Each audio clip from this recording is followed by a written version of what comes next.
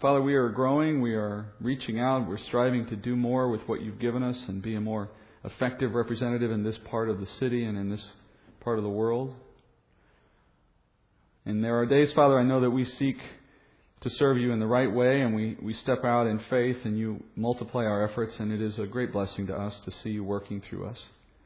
And there are also days, I know, Father, that we sit still, knowing that you are Lord and patient, listening.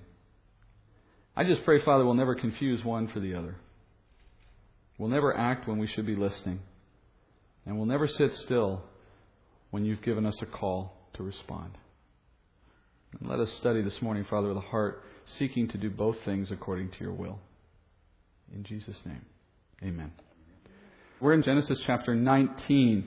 And I thought as we go back into 19, the last couple of weeks, I was gone, of course, and then the holiday left some people out of town. So I thought maybe it's worth a few minutes of review, just to remember where we've been going. Back, in fact, into the previous chapter, chapter 18, and then how that fits into chapter 19. In 18, God was beginning this interesting scene in order to teach Abraham something. God wants Abraham to understand better God's character and His nature. Because He said in chapter 18 that Abraham would be a man God was preparing to raise up a people who would follow Him and understand Him. And if that's to be true, God has to teach Abraham about who God is in total, in full form. That He is both a God of mercy, but also a God of justice. He is a God of loving kindness, but also a God of wrath. And He's a God of grace and a God of judgment. That's the full nature of God. That's the full character of God. If we only know one side of Him, we don't know Him. And what better way to teach Abraham the lessons about God, about the fact that He will hold the unrighteous under penalty for their sin while simultaneously granting mercy to His children by faith and rescuing them from the coming judgment? What better way to teach that than to let Abraham see God at work in those neighboring cesspools of Sodom and Gomorrah? And so God is now presenting to Abraham a plan in which God intends to inspect the cities, determine if they are as sinful as He has heard, which we know, of course, that's a foregone conclusion. And God lays out this plan so that Abraham, in his own mind, can think through the process and say to himself, there are both sinners in those cities, but there's also some saints, my nephew Lot, to be specific. There are men who pervert God's creation, but there's at least one man who stands opposed to sin. And as Abraham thinks through that reality, he begins to ask himself, how will God deal with both groups at the same time and yet be fair to both groups? Be true to His character in both cases. And so God announces in Abraham's presence, I'm going to judge the city. And then He waits for Abraham to take the next step. And what Abraham does next propels forward this whole story, this whole encounter. Abraham prays that the Lord would spare the entire city if only a handful, 10 ultimately, were found righteous. Now the Lord agreed to that, but what was really interesting, if you remember from last week, is that Abraham prayed for the wrong thing. What he wanted was to save Lot and his family. What he prayed for was to save the whole city if 10 righteous were found. Why did Abraham do that? Well, as we looked at it last week, we came to conclude that what Abraham lacked was an appreciation for the power of God to remain true to His character and nature while at the same time carrying out perfect justice. Remember the last time there were kings who had come into town to exact justice against these cities for their rebellion. Those kings from the north had come in and just taken the whole city captive. And in that judgment, the righteous man Lot had been caught up in it unfairly. So to Abraham's thinking, God will act in probably the same way. There's a city of sinners who deserve His judgment. And He has announced that He is prepared to bring it. But wait, my nephew, my righteous nephew Lot is in that city. How can God let this happen to a righteous person? And he assumes that the only hope he has for saving Lot is to save the whole city with him, because God will either take all or none. But here's God's opportunity to teach Lot about the power of God to discriminate between the believer and the unbeliever when judgment comes. And as we study this story, now as it moves into chapter 19, this week and next, pay attention to how God shows His power to discriminate the unrighteous from the righteous when He brings judgment. Because in that story is a clear, stunning picture of what he will be prepared to do in a future day of judgment concerning both those he calls his children and the world who does not know him. Let's look at chapter 19. We'll begin in verse 1. Now the two angels came to Sodom in the evening as Lot was sitting in the gate of Sodom. When Lot saw them, he rose to meet them and bowed down with his face to the ground. And he said, Now, behold, my lords, please turn aside into your servant's house and spend the night and wash your feet. Then you may rise early and go on your way. They said, however, No, but we shall spend the night in the square. Yet he urged them strongly, so that they turned aside to him and entered his house. And he prepared a feast for them and baked unleavened bread, and they ate. I'm hoping, for all the years we've taught through various books of the Bible, you're starting to pick up on some of the trends for how I break down the text and how we study it together. Because I'm hoping at this point there's some thoughts floating through your head about just how similar this chapter sounds to the beginning of the last chapter. Did you notice some of those similarities? For example, as chapter 18 opened, we found Abraham sitting, but in the doorway of his tent. Hebrews tells us, in fact, that Abraham's steadfast determination to remain in a tent, to remain a nomad, when in that day and in his culture, nomadic lifestyle was not the norm. He does this as a way of testifying to the culture around him that he was waiting for a reward that would come in a heavenly future. And he was not expecting his reward from God to be in this temporal moment. Now, Lot, on the other hand, though, is sitting in the doorway to the city, or the gate, as it says here. One man sitting in the doorway to his tent, the other man sitting in the doorway to the city. Now, the gate of a city, as it's described here, in ancient times, cities had walls to protect them from invaders, of course, but these walls weren't simply like a fence. These walls were very thick and high, and they were thick enough that at points where you created an entry, a doorway into the city, you could create a multi-chambered room inside the wall, because the wall had so much depth to it.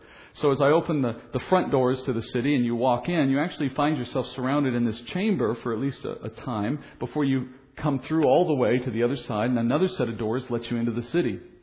And in the space between those two doors in this chamber, you would have people conducting business, official business, with the city magistrates. And this grew up out of a need to protect the city from the wandering stranger, someone who may be in the area of the city and needs to do business with the city, but they're not known by the inhabitants of the city. You don't just let them walk all the way into the city. You don't know who they are. They could be people coming as aggressors. So you would leave the door to the city closed, and the outer door to the wall would be open. And people could come into that chamber. They could do business with the officials. The officials of the city, the magistrates, the judges, the elders, would come into the gate, and they would meet there like a court. And then all the city business would be conducted in that gate, without ever having to let people into the city proper.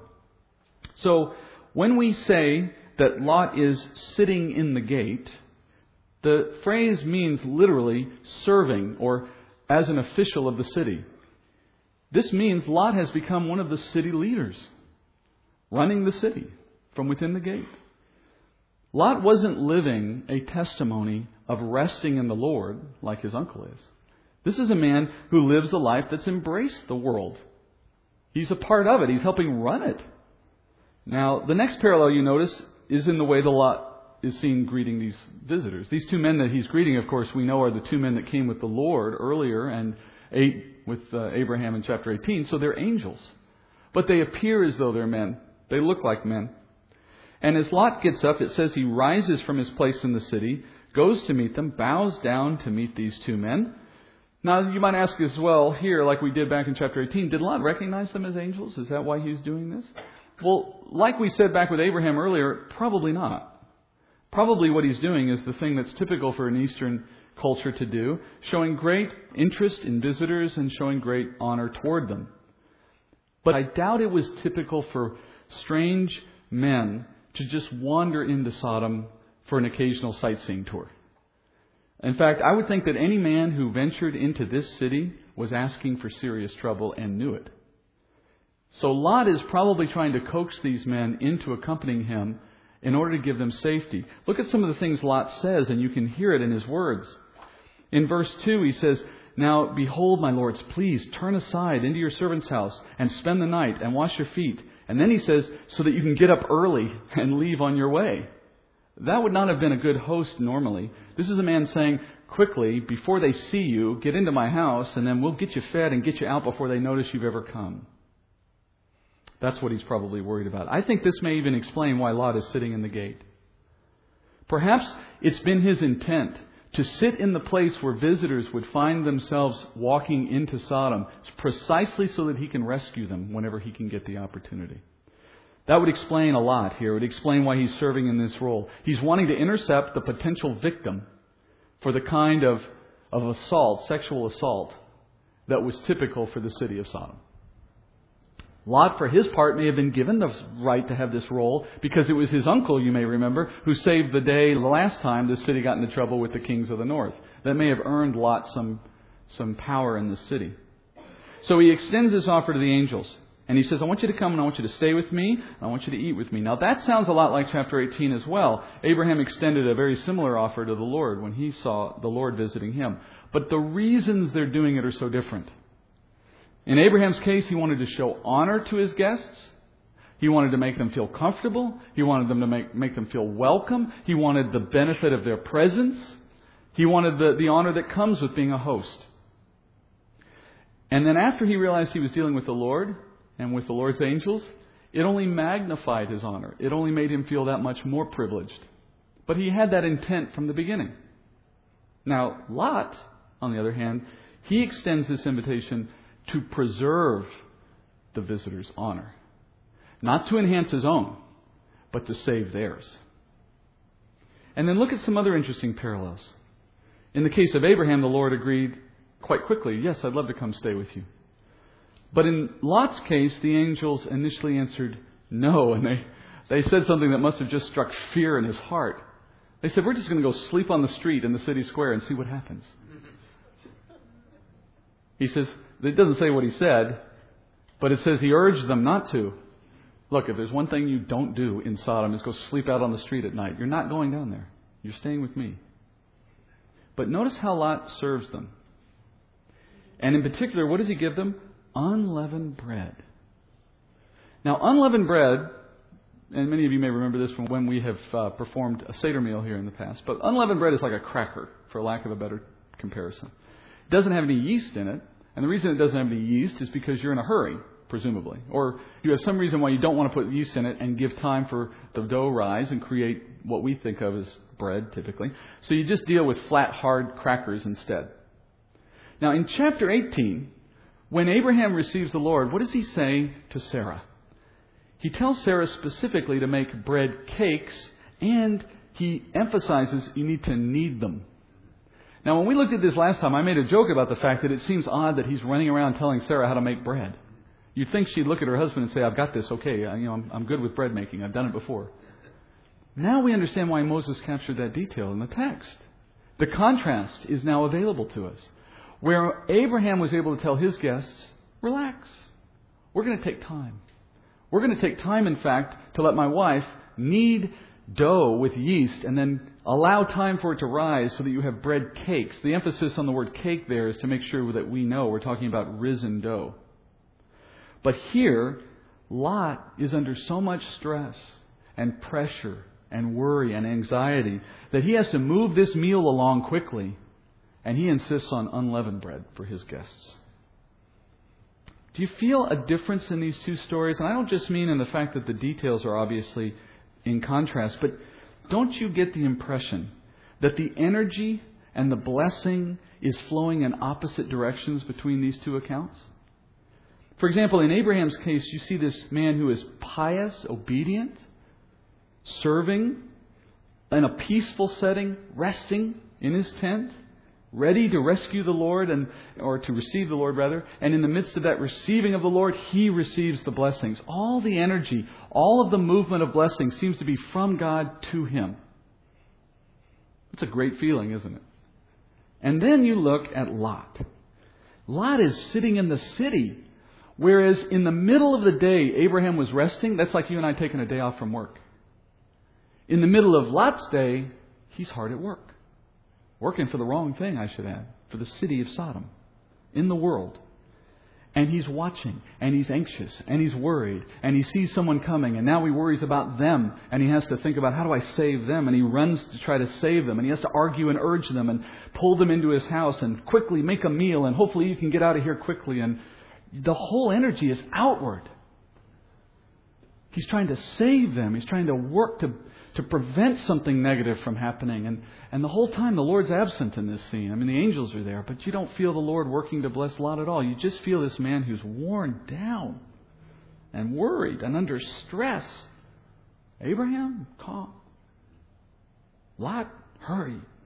And this contrast is so remarkable because we know from the testimony of the New Testament, both of these men are believers. Both of these men are saved by grace. Both are men of faith. Both knew the Lord. Both trusted in His promises of faith. And yet, these two guys are living opposite worlds, opposite lives. Look at verse 4. Before they lay down, the men of the city, the men of Sodom, surrounded the house, both young and old, all the people from every quarter. And they called to Lot and said to him, "Where are the men who came to you tonight? Bring them out to us that we may have relations with them." Let's stop there. The evening's late, we're told. It's almost time for sleep. When Lot's house is suddenly surrounded. And we're told these are the men of the city, seeking visitors, seeking the men who've come to visit. Now, I would say this clearly tells us Sodom didn't get visitors very often. And for obvious reasons. Because this city, in just a few hours, has managed to organize men from all quarters, it says, meaning from every place in the city, young and old, so for every station in life. And they have come to this one house. They've actually had time in just a few hours to know there were visitors, know where they went, get the word out, and find a group of people interested in coming to this place. The degree of depravity here is just stunning. I know we're living in bad times, right? We all know that. But I don't think we see this hardly at all. I rarely, if ever, heard of anything like this happening routinely. It's newsworthy even now if it does. Truly, this city had reached the depths of the human heart. And it's particularly sad to see that this group included both young and old. That's a particularly strong indictment from the culture. Not even age had brought wisdom and discretion. So from outside their home, these men have gathered, and they demand through the door, yelling at Lot, to bring those visitors out. They want them, and they say they want them for relations, which I'm sure, as everyone here understands, that means a gang rape of these men. It's just atrocious. And that's something, even today, we would only expect to see in prison, really, and even then, that's the worst of prison, right? And now you see clearly why Lot was so concerned for these men and for their safety, and why he worked so hard to try to bring them into his own home. Now, how did Lot arrive at this kind of life? How did he get here? Well, in short, he entered into a bargain with the world. Here's the bargain he made. In return for allowing him to live among them and enjoy the worldly successes that Sodom apparently had, and the comforts that came with living in that world, in exchange for all of that, he traded his peace of mind, he traded his quiet and tranquil life, and he traded a testimony of dependence on the Lord. Would you call that a good bargain? Paul tells us in 1 Thessalonians 4:11 that we are to make as our ambition to lead a quiet life. I find it interesting how rarely that ambition is listed in any conversation with somebody about their career goals, Christian or otherwise. What's your ambition, Steve? I just want to live a quiet life. I prefer that I make very few waves. People don't know my name. I serve the Lord quietly behind the scenes. Well, good luck with that, Steve. How often do we hear that conversation, right? Particularly among men, I have to confess, men are career-driven so often, and our goals are often quite different than that. Even Christian men, we may seek to serve the Lord, but then sometimes we get caught up in the attention that comes with that. It's dangerous. And while Lot's experience is certainly an extreme example, and I don't mean to say that with what we see here in Lot's life, each of us are somehow in danger of repeating what Lot is experiencing. This is extreme. I mean, the whole story of Lot is extreme. But I do think, despite its extremity, it's an accurate representation of the challenges that we face, that believers face, when we marry ourselves to the world in any respect. Lot made a choice, and he made multiple choices, choice after choice after choice, to live like an unbeliever, rather than to live in ways that typify God's people. And he, in the course of those decisions, he adopted a lifestyle. And he placed himself in harm's way. All the while, here's his uncle Abraham making opposite choices. And no one ever decides to be Lot in one day.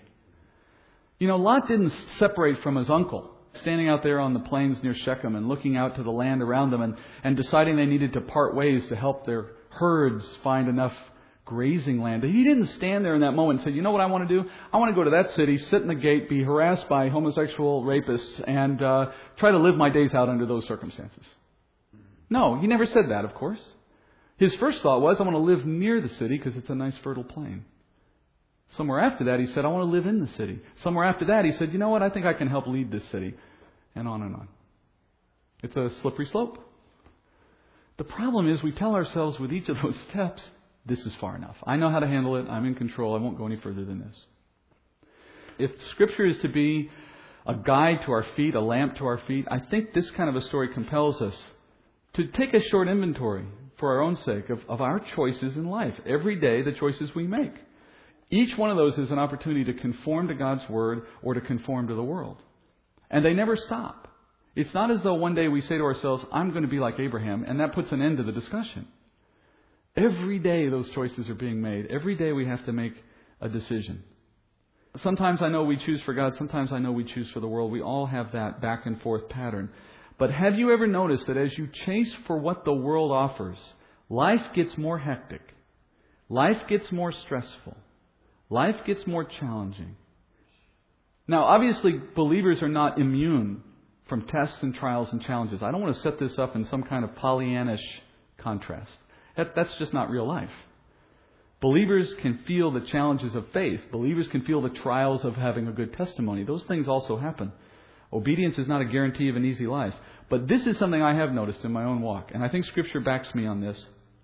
The trials that come from faithful obedience will only serve to grow us in maturity and in peacefulness. The trials that leave us weakened and stressed and anxious are the trials that come from aligning with the world. I have yet to see a believer who, when they face the trials that come with being a faithful ambassador for Christ, came away from those trials beaten down, crushed, discouraged, and unable to go forward. But I see a lot of people who are dealing with, either for their own sake because of their own choices or because of choices of others around them, are dealing with the stress that comes with being worldly. Look what James says in chapter 1. We studied this a few years ago. I know, chapter 1, verse 2. Consider it all joy, my brethren, when you encounter various trials, knowing that the testing of your faith produces endurance. He's talking there about trials that are directed at you by God to build you up. And he says, count that as joy. That's a good thing.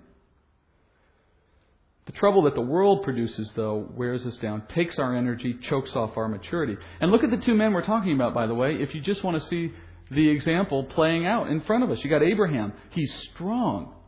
He's steady. He speaks with God. He hears from God. He meets with God on a regular basis.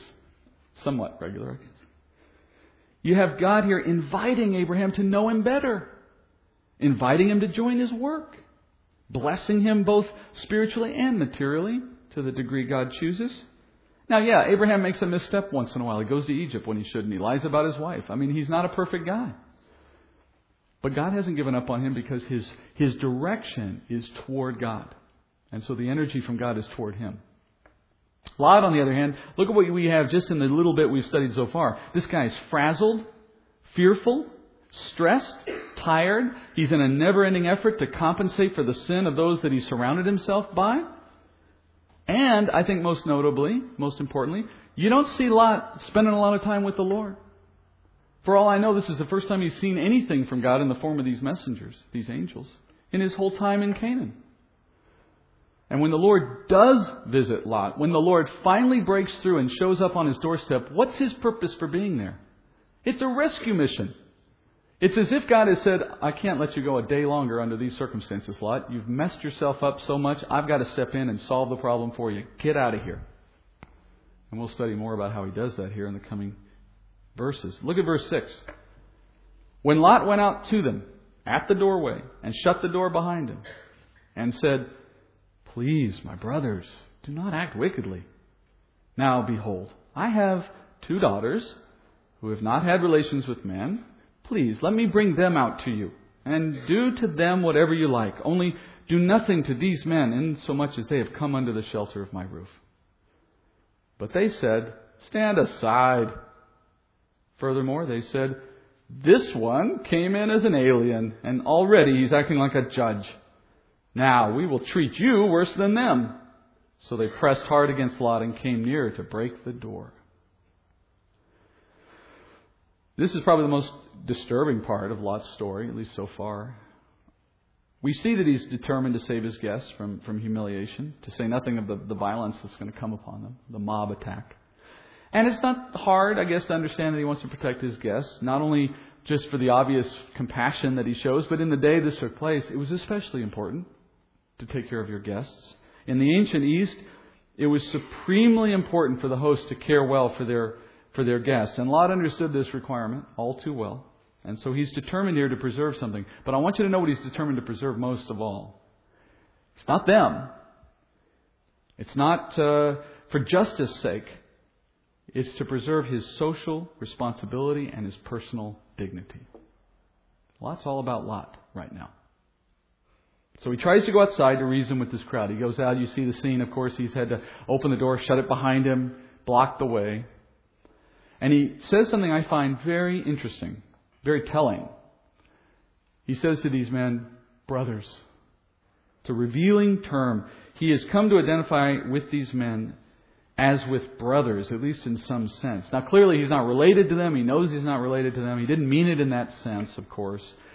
Back in Genesis 13, verse 8, Abraham himself calls himself and Lot by this same Hebrew word, brothers, or more literally it means kin, relative. So the fact that Lot now calls these evil men of Sodom his brothers, it's a very interesting choice of words on his part, because we know they're not physically related, but he calls them a word that suggests they're of the same family. Not even Jesus, not even our Lord, was willing to call his own earthly mother and brothers by the same word. In Matthew 12:47, someone said to Jesus, "Behold, your mother and your brothers are standing outside seeking to speak to you." And Jesus answered the one who was telling him and said, "Who is my mother and who are my brothers?" And stretching out his hand toward his disciples, he said, "Behold my mother and my brothers. For whoever does the will of my Father who is in heaven, he is my brother and sister and mother." That's our Lord speaking about it. While Mary and James and whoever else was in his family was standing out the door, he dismisses them in this context and says, when you look to me and you say, "Who are my brothers?" these are the groups you need to be thinking about. Then in what way did Lot mean it? Were these his friends? Is that what he means? Friends? Look at their response to him. Look what they say to him. They quickly distance themselves from him. They say, "You're just an alien and now you want to be our judge?" While Lot wanted to call them brothers, they said, "You're not even one of us." And they push him aside. Now this is clear that they're not brothers, not in any way. But what's really becoming clear is Lot has forgotten where his true family lies, the one from whom he should find his identity. And I'm not speaking about the physical family here anymore. I'm talking about his spiritual family. Saved by faith, trusting in God's promises, made him a child of God. And as a child of God, his family became the children of God. It is an absolute, literal truth for me to say that the believers that are in this room with me this morning, men and women, are my brothers and sisters. While in my case, personally, my own flesh and blood brothers and sister, none of whom are believers, are not my brothers and sisters. Because this body is not my permanent body. This world is not my permanent home. When I leave this body and I leave this home and I enter into the next, who will be there? Only those who are my brothers and sisters in faith. Now, I certainly hope and pray that one day my physical brothers and sister will join me in being my spiritual brothers and sister. But that's in God's hands. And should it not come to pass, then they will cease being my brothers and sister in any sense of the word, for I will never see them again. It's a hard truth. It makes us yearn to want to reach them for the gospel now, which is a good thing. But the fact of Scripture is there is no basis whatsoever for Lot to call them brothers. Not physical, not spiritual, not even from the basis of friendship. For they rejected him. Who was fooled by this supposed brotherly relationship? Only Lot. They weren't fooled. Don't ever forget that as much as we may want to identify with the world in some way, at some time, in some fashion, they will never accept us unless we are willing to walk away from everything that identifies us as a child of God. That's the bargain they want to make. As long as we have any semblance of faith evident in our walk, we will convict them of their sin just by the association. That's the intent God has. So if you want to find alignment with the world, you need to understand they will never accept you. They will never see you as them unless you forsake everything that makes you different. And ironically, we're going to be the only ones who are fooled. Comically here, I love the way Lot does this. It's so sad, but it's funny. He asks the crowd, don't act wickedly. All right, what possibility does this statement have of actually persuading the crowd?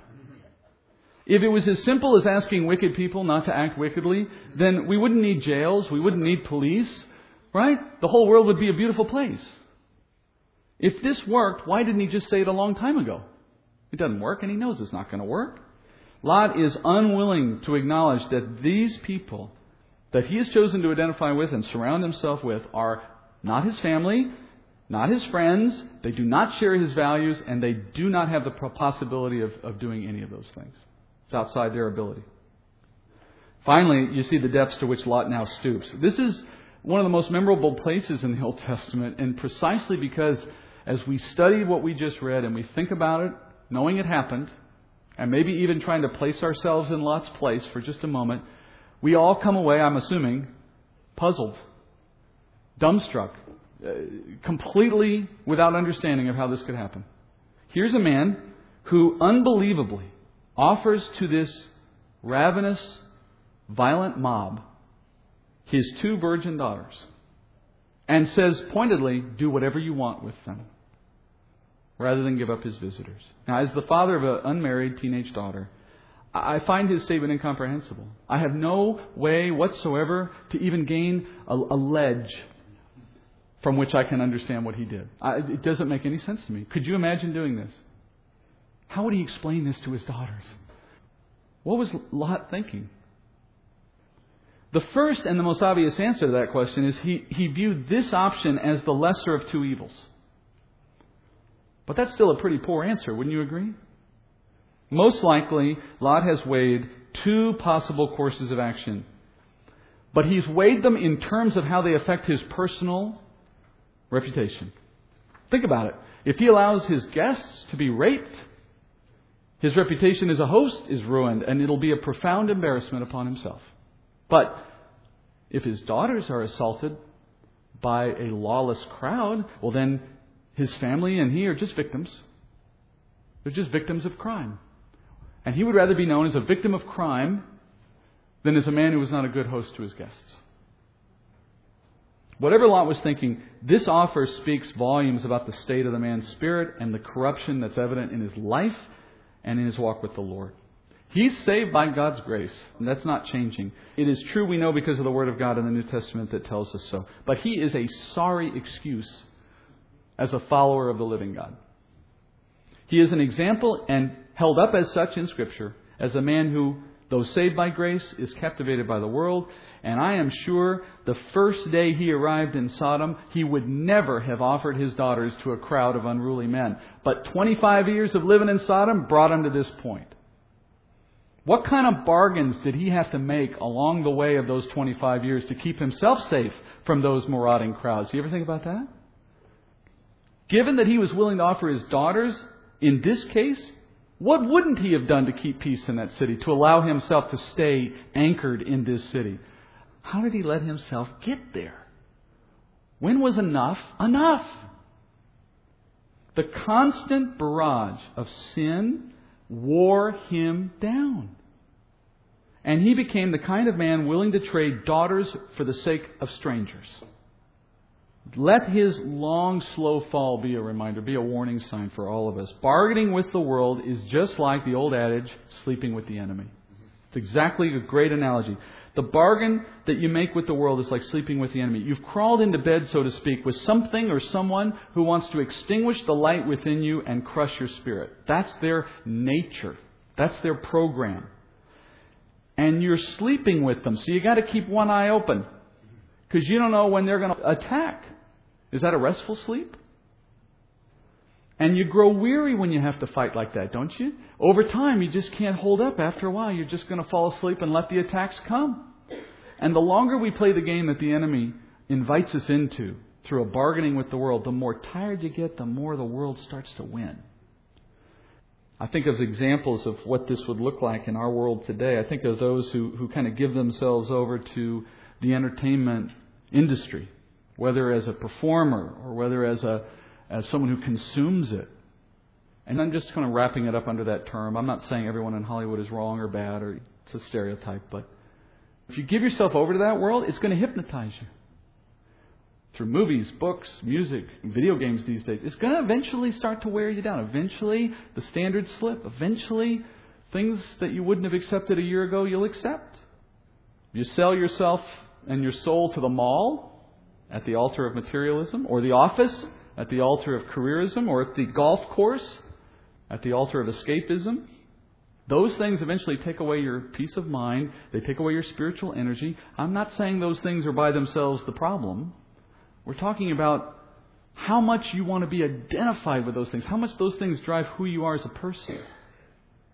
It's just like Luke chapter 8 when Jesus talks about the seed that falls into soil that's filled with weeds and thorns and thistles. And as you're trying to grow up and mature in the Lord, all around you are all these things growing up with you that choke you off and stress you out and keep you from maturing. And so if we, as Christians, allow ourselves to be associated with vice and vulgarity and crudeness and promiscuity and paganism and occultism and brutality and materialism and whatever else, just watch what it does to your spiritual condition over time. It wears you down. So why even go there? You know, the first year or two might go really well with that kind of a challenge, but try 25 years later and look what it did to Lot. Let's reflect on Abraham instead. Think about his life. Think about the fact that though he wasn't perfect, he never left the tent. He never gave it up. He never traded it in for whatever the world was offering. He remained dependent on the Lord. He rested in the Lord because he always felt the Lord's provision was enough. He always felt the Lord's voice was the only praise that he wanted. The Lord's visit was a lifetime of honor wrapped up in the moment. And his peace came from looking to eternity for his fulfillment. We'll come back next week and finish this story and watch how God deals with the believer who is unfortunately living a worldly life. Let's pray. I pray, Father, that as I've approached your text this morning and considered what it offered and spoke as my mind was led and my heart was led, I pray, Father, that what was spoken came from the Spirit and was directed into the hearts of those who heard. As I preach to myself, Father, but I pray that you would use the simple preaching of a man to reach others with the supernatural message of your word. And for any, Father, who have felt the conviction or heard something that may bring a pause to their thinking for what they do and how they do it, I pray, Father, you would follow through on what you began here in a way that would clearly tell them that you were speaking, and they might inquire and you would respond, and there would be a dialogue that would offer an opportunity to serve you in a better way. And for many others, Father, who have probably heard this message and feel affirmed again in what they're doing, that they are walking in with you and resting in you, I pray, Father, they would be encouraged and they would know, Father, that this is the way in which you have called us to live. And they are not missing anything in this world, that the world may offer many things that sound good at first, but they always come with a bargain, one that we don't want to make. Let our church, Father, be a representation of what it means to follow and rest in you. And yet, Father, never let our resting be such that we wouldn't take action to serve you in an active way. And let us be a church that is seen in both ways. As we go into a time of communion, Father, I pray that you would give us the reflection that your word deserves. And we pray this in Jesus' name. Amen.